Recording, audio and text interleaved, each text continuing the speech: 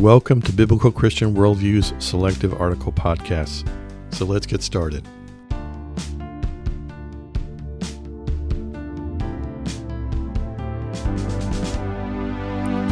Today's podcast is entitled The Irony Between Atheists and Christians in America. There's an interesting paradox happening all around us between the extremes in our culture, which is sadly ironic.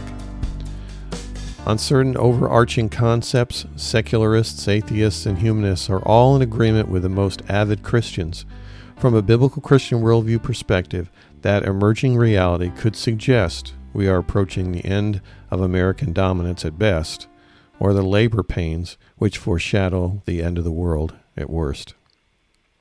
Each individual is unique, with their own personal worldview. However, there are two clear groups whose extreme adherents see the other as the enemy. First, there is a progressive movement in the country, broadly pushing concepts like open borders, socialism, reparations, equity toward equality, pro-choice, faith deconstructionism, gender reassignments, unpatriotism, and who view censorship as necessary. They see morality as defined by man and their opponents as fascists, MAGA, election deniers, and proponents of establishing a theocracy.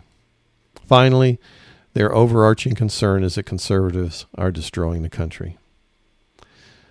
There's also a conservative movement in the country, consists broadly of Christians, patriots, and pro-life proponents. They see morality as determined by a higher power and see liberals as destroying the country. Media plays on these extremes with ever-increasing rhetoric and fear-mongering in an attempt to attract and placate their base, further by exacerbating the polarization of our country. What's ironic is that both sides see the other as destroying the country, when in reality it's the lack of unity and a willingness to compromise that has become the basis for our destruction. History is simply repeating itself as America follows the same trajectory as past world powers, such as the Romans and the Greeks. Our nation is dying a slow and humiliating death. A few years ago, we had a president who was an embarrassment to this country. Today, we have a different president who is also an embarrassment to this country. Politics have become a battle zone of warring factions rather than a place of mutual compromise geared toward the improvement and protection of our country. Our demise will likely not come from any conventional war with guns and rockets. It will come from a growing cancer within our borders, promoted, no doubt, by our external enemies, both on this earth and in the supernatural. The irony of all ironies is that not only will both progressives and conservatives be correct in their assumption that America is being destroyed, but God predicted it thousands of years ago. It began with the labor pains we see today, and it will end with the rise of a leader to initially unify not just America, but the whole world. This unity will come through the most brutal form of totalitarianism that ever existed. However, following that, the end will come. 1 Corinthians 15:24, then comes the end, when he delivers the kingdom to God the Father. After destroying every rule and every authority and power, he must reign until he has put all his enemies under his feet. The last enemy to be destroyed is death.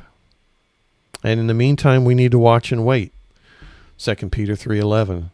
Since all these things are thus to be dissolved, what sort of people ought you to be in lives of holiness and godliness, waiting for and hastening the coming of the day of God, because of which the heavens will be set on fire and dissolved, and the heavenly bodies will melt as they burn.